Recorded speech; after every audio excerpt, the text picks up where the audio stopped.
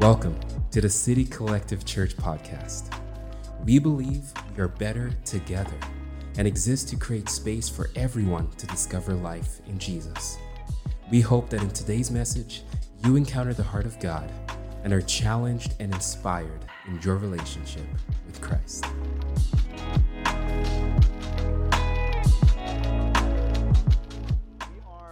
Beginning our summer together.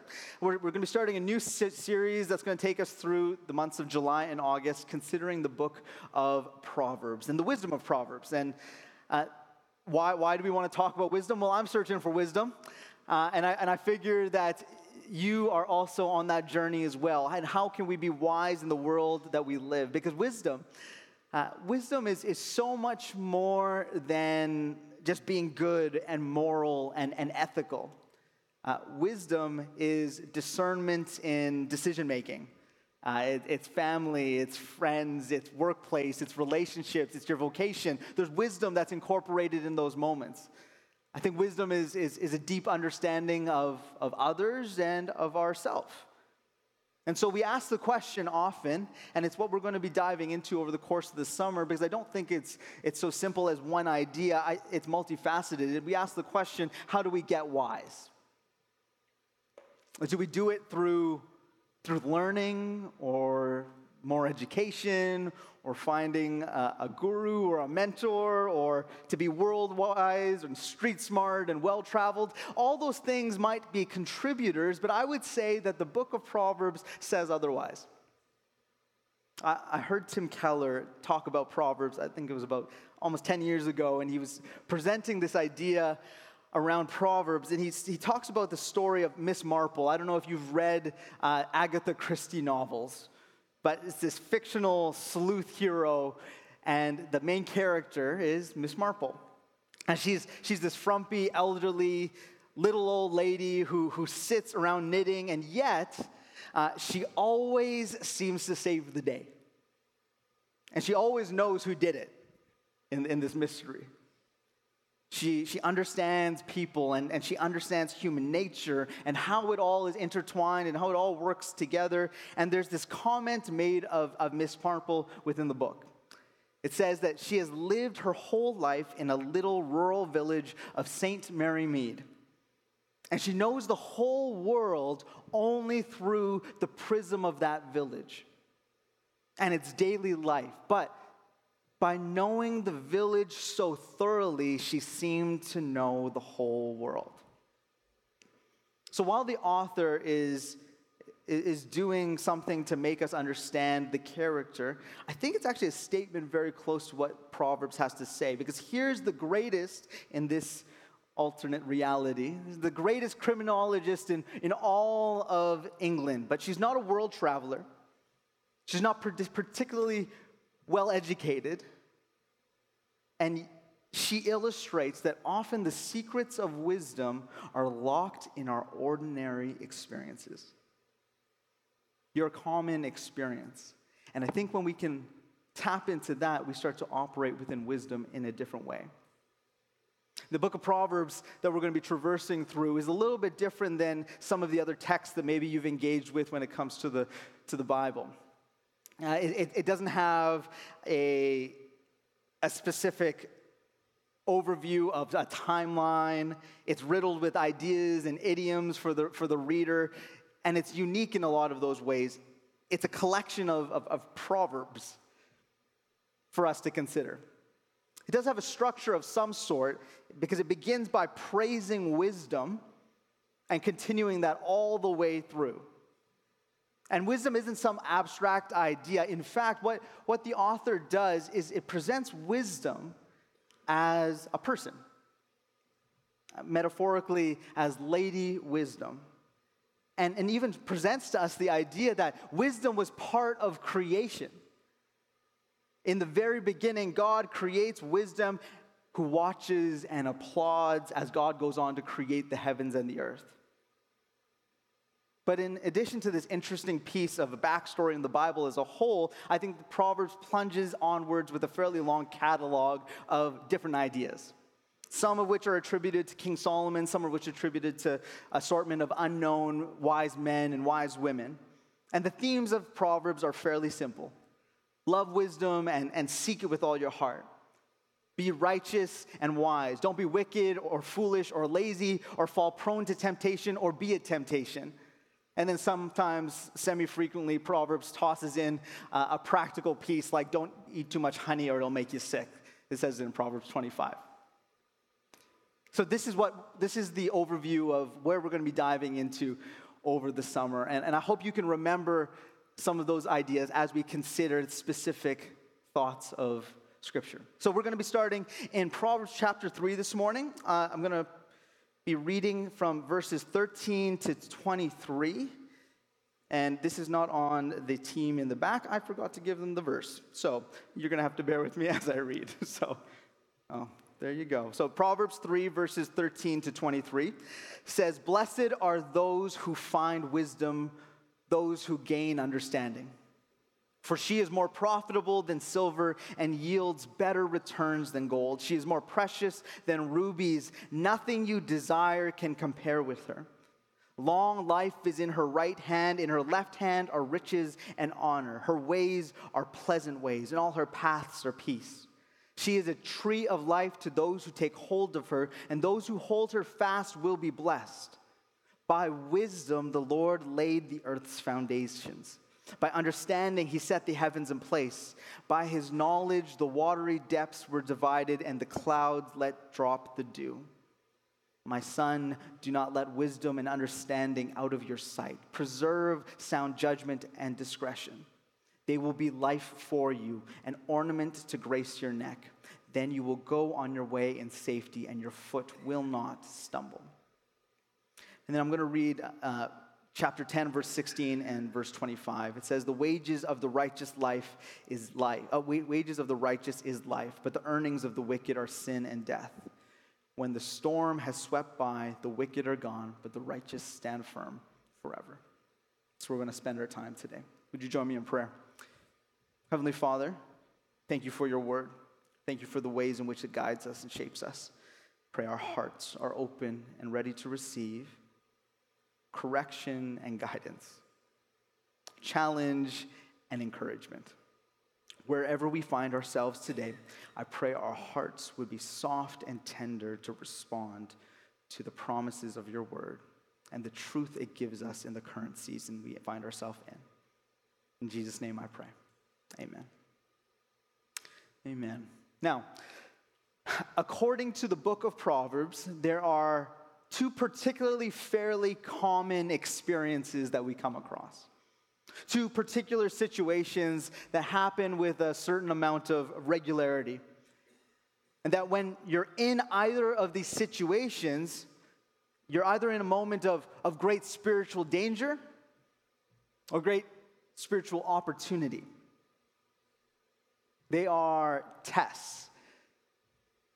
And if you've ever had a test before, like we all have, if you pass the test, I think you feel pretty good. And for these ones in particular, if you pass these tests, you're more likely to get a little more wise about the world, about human nature, about how things work. But the way the Proverbs talk about it is if you fail the tests, you don't respond properly in those situations, it leads you down a path of foolishness, and you might become hard and bitter and out of touch with how things are and who you are. So the question is, what are those two tests? Why do they work? And how do we actually pass them? So first of all, what are they? We'll look here at the chapter 3 of the book of Proverbs. And early in the chapter, you see perhaps a commonly known verse. Proverbs 3, verses 5 and 6. "Trust in the Lord with all your heart and lean not on your own understanding. In all your ways acknowledge him, and he will make your paths straight." And that is wisdom, because our lives, and I think we can all agree on this, our lives are inundated with moments where there are forks in the road. Decisions that are required. And you come to a situation, should I take this job? Should I go to school? Should I do this? Should I be in a relationship with this person? Should I fight for reconciliation, whatever it is, there are forks in the road that we are consistently faced. And the promise of Proverbs 3 is that when we trust in the Lord, God is with us in that decision. You have all these forks in the road, and sometimes when we think about making good decisions, we isolate them to a singular response. But the promise of Proverbs is not that you would make one good decision, but that there would be good decisions made over and over and over again. Because in fact, a singular decision that is good is not wisdom, but a posture of our life that is leading us down a path that is reflective of Christ. That is a true reflection of wisdom at work. There are forks in the road everywhere we go. We were on a walk with Mark and Allie, two friends of ours that are they're about to traverse Europe for 6 weeks. And so we figured we would catch up with them right before they left. And so we went out for a walk with them with baby Mia. And sometimes decisions for myself before my wife and my baby were a little bit different than they are now. Going on a walk, I would probably be more prone to go wherever the path might not seem to go. If it takes me through the brush, over a stream, through some rocks, I'm going to go there because it looks like a lot of fun. But we're on this walk on, I believe it was Friday, and nowhere so dramatic. Don't worry, I'm not taking anyone to such dramatic spots at this point. She's a little over 3 weeks. It's not there yet. But we're going down this path, and it branches. And down the left is some brush, but it looks a little bit mysterious. We're not really sure where it's going to take us. And then down the right, it seems like that is where we're supposed to go. That's the path as it should be. And my natural inclination, I was like, oh, let's go this way to the unknown, to the mystery. It seems like fun.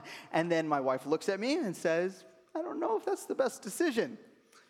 Wisdom spoke a little bit in that moment. Lady Wisdom spoke in that moment for both my safety and for the babies. That was a branch of decision-making that led to a moment of walking. Getting to this point here on this Sunday morning, getting to a point where I have a family and there's kids and there's all those different things, I think back to the moment in which I had to make a decision in which to follow what God had placed upon my heart to come out here to the Lower Mainland. That was a branch in a decision. To pick a place in where we were going to plant the church. That was a decision. To invite someone that maybe we had never met before to come to church. That was a decision. It's decision upon decision upon decision. And I don't know about you, but an awareness of all that it is, I greatly desire wisdom to be part of that decision-making process.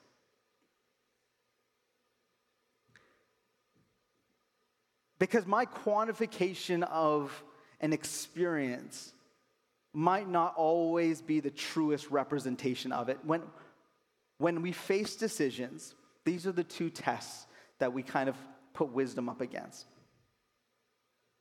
Success or failure.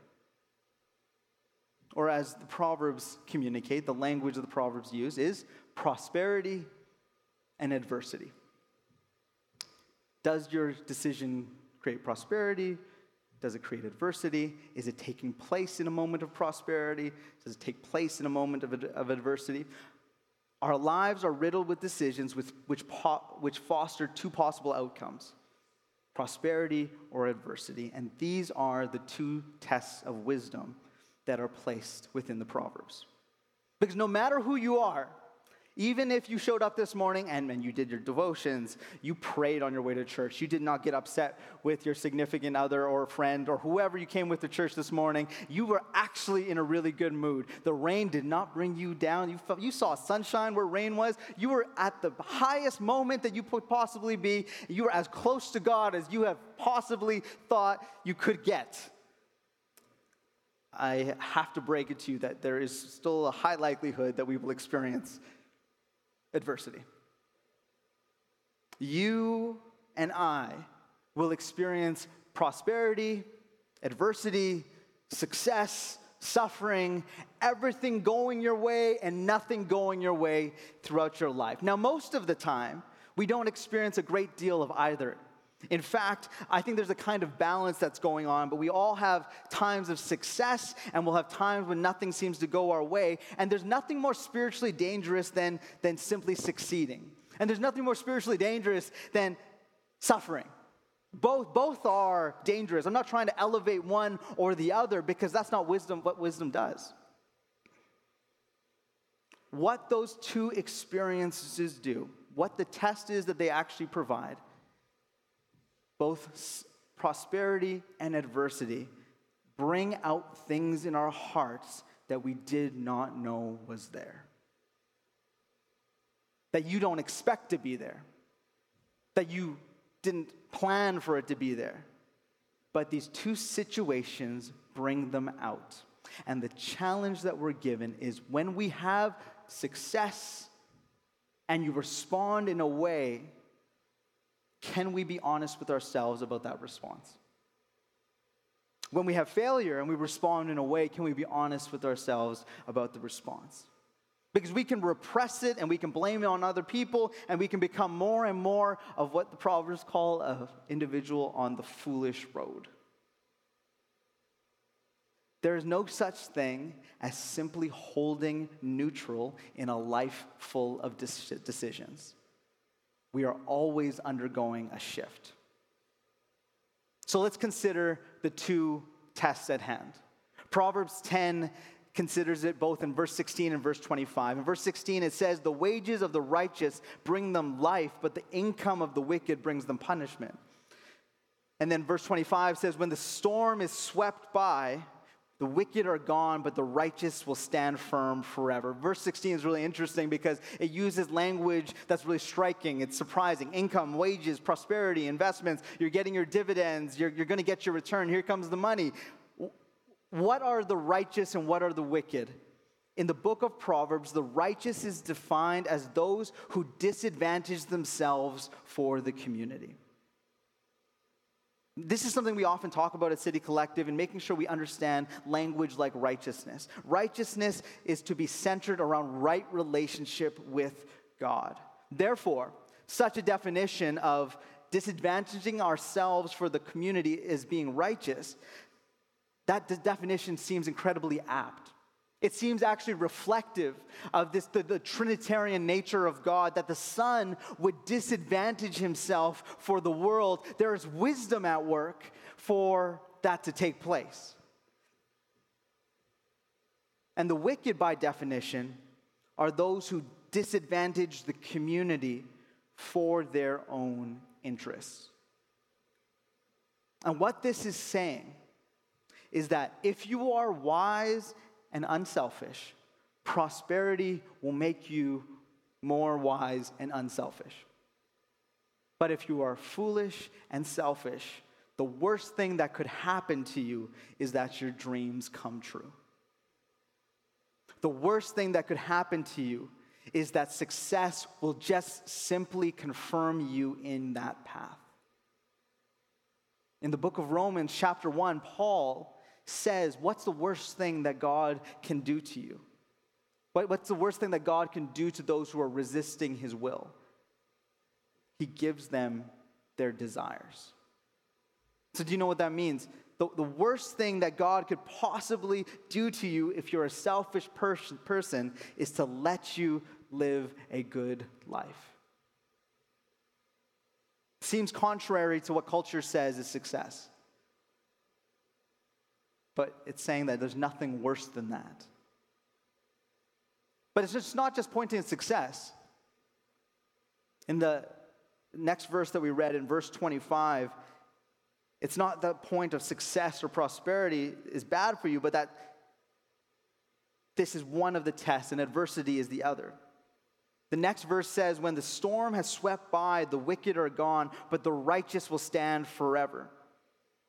And this verse directly is after that one of prosperity, and it's communicating that adversity reveals the foundation of our life. It reveals who you are. And if you're already moving in the direction of selfishness and foolishness, well, it's going to make it far worse. It's going to reveal what's actually taking place. But the way that you know that you're operating in generosity, and an unselfish nature is that when we can actually face suffering and it doesn't overthrow you. This is the test at hand. The way that you know that you're on the path forward, being like God in wisdom and knowledge, is that you can handle trouble. And this takes time and wisdom. I think about sports teams that find success over a period of time. They always talk about that the Tampa Bay Lightning, they won 3 straight Stanley Cup Finals, they won 2 straight, but the year before they had to lose in 4 straight games and face a little bit of adversity. They had to understand what it was to face some challenge. They had to understand that the moment in which they experienced failure didn't overcome them, but they went forward in it. I feel like it's the same concept within our approach to wisdom in our life. We are going to face adversity and trouble. The challenge is not that you get it right every time and somehow find success. The challenge is, very simply, can we find firm foundation in our relationship with God, finding wisdom in the character of God so that it does not overthrow you? That the storm will come, but wisdom founded in Christ makes our firm foundation possible so we are not overthrown by the storm. So why do we see these two things function as tests of wisdom, prosperity and adversity? Because they do two things, and this is what I really want you to remember. Prosperity and adversity, they show you the evil of your heart in general, and they can show you the idols of your heart in particular. Tim Keller talks about that very specifically. He says that shows you the evil of your heart in general and the idols of your heart in particular. Sometimes when we consider our relationship with God in perspective of our life, we think that God is all about simply giving us a good life. The reality is there is brokenness in the world around us. And we are forced to face that every single day. But we've been given a good God who wants to walk with us in the midst of that adversity, in the midst of the success. Because those things are not what God is trying to point us towards. He's trying to point us towards Him. One of the deep-seated idols that has overcome our culture is this heart of admiration and recognition from others. I think this is one of the idols that comes to the forefront when we consider success and adversity. And that idol comes to the forefront in both situations. We live in a world that thirsts for recognition. And it's woven into everything. Social media, it's the likes that you get. It's the gamification of things. It's rewards. It's public proof. It's moved towards from cultural nudges to social recognition. And if we're not careful, this bleeds into the way that we treat one another. We treat our spouses and our friends and our kids and our church family, and we're always seeking the recognition of others. And what this ends up doing is it leads us to a place, what the Proverbs say, where we are going down a foolish path. Because here's what happens. We achieve success, but it's only success if another recognizes it as so. We face failure and adversity, and we only feel that deep shame because of the way that others perceive us. How quickly we are to hide what is wrong in our life because we don't want others to see that we have fallen short. In another lifetime, I was applying for medical school, and I had a pretty good idea that I wasn't going to get in.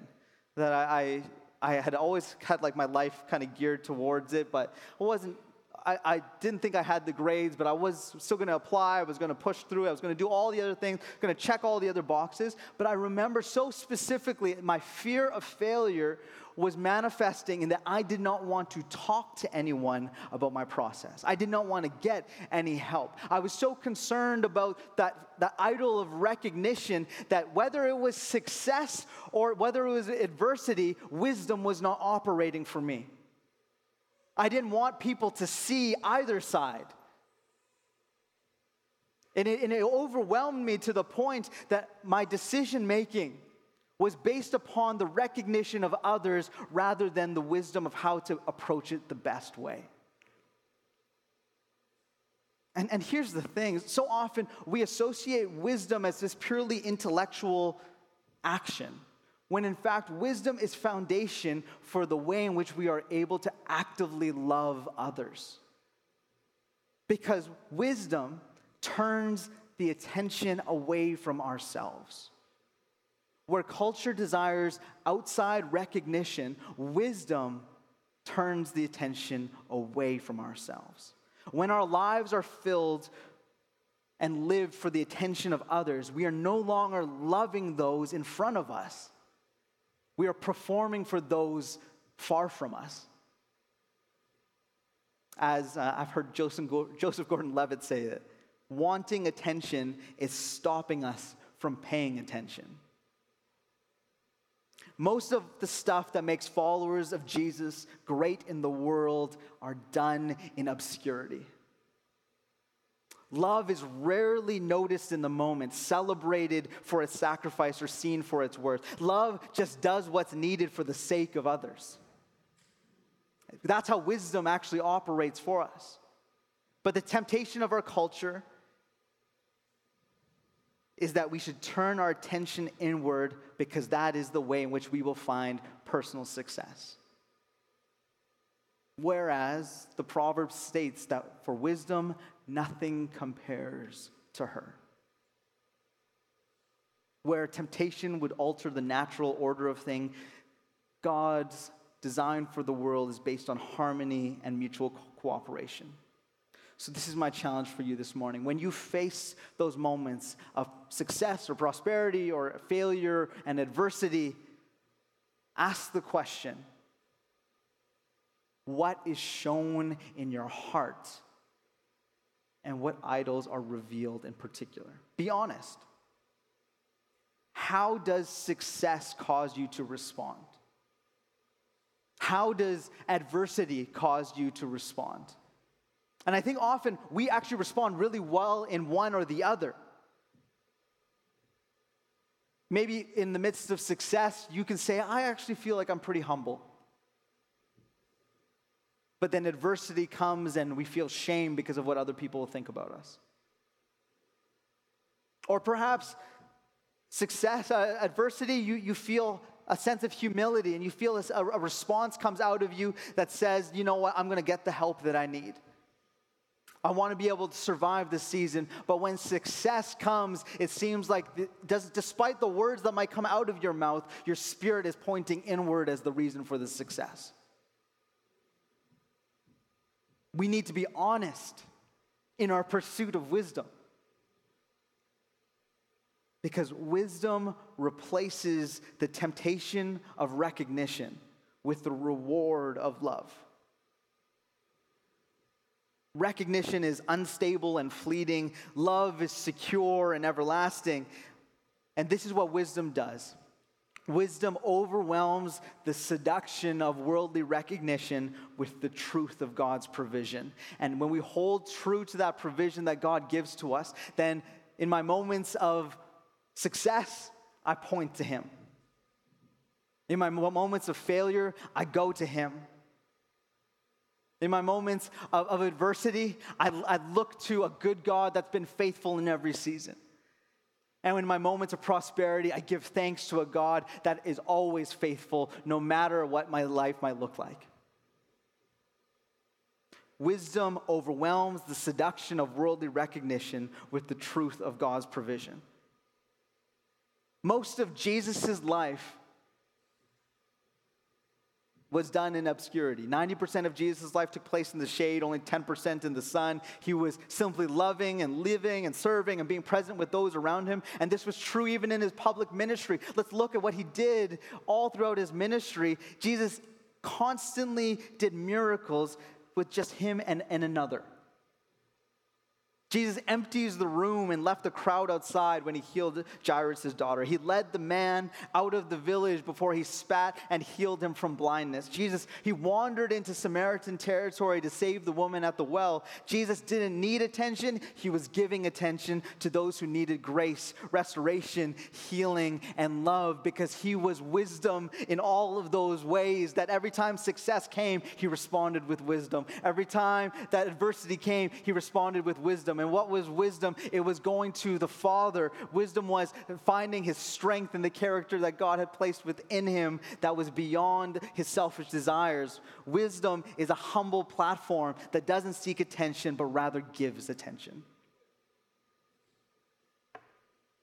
And church, God has called you to pour yourself out for those in front of you, not perform for those who are looking over your shoulder. The recognition can wait. His grace is more than enough. And the provision that he has shown stays true in every season.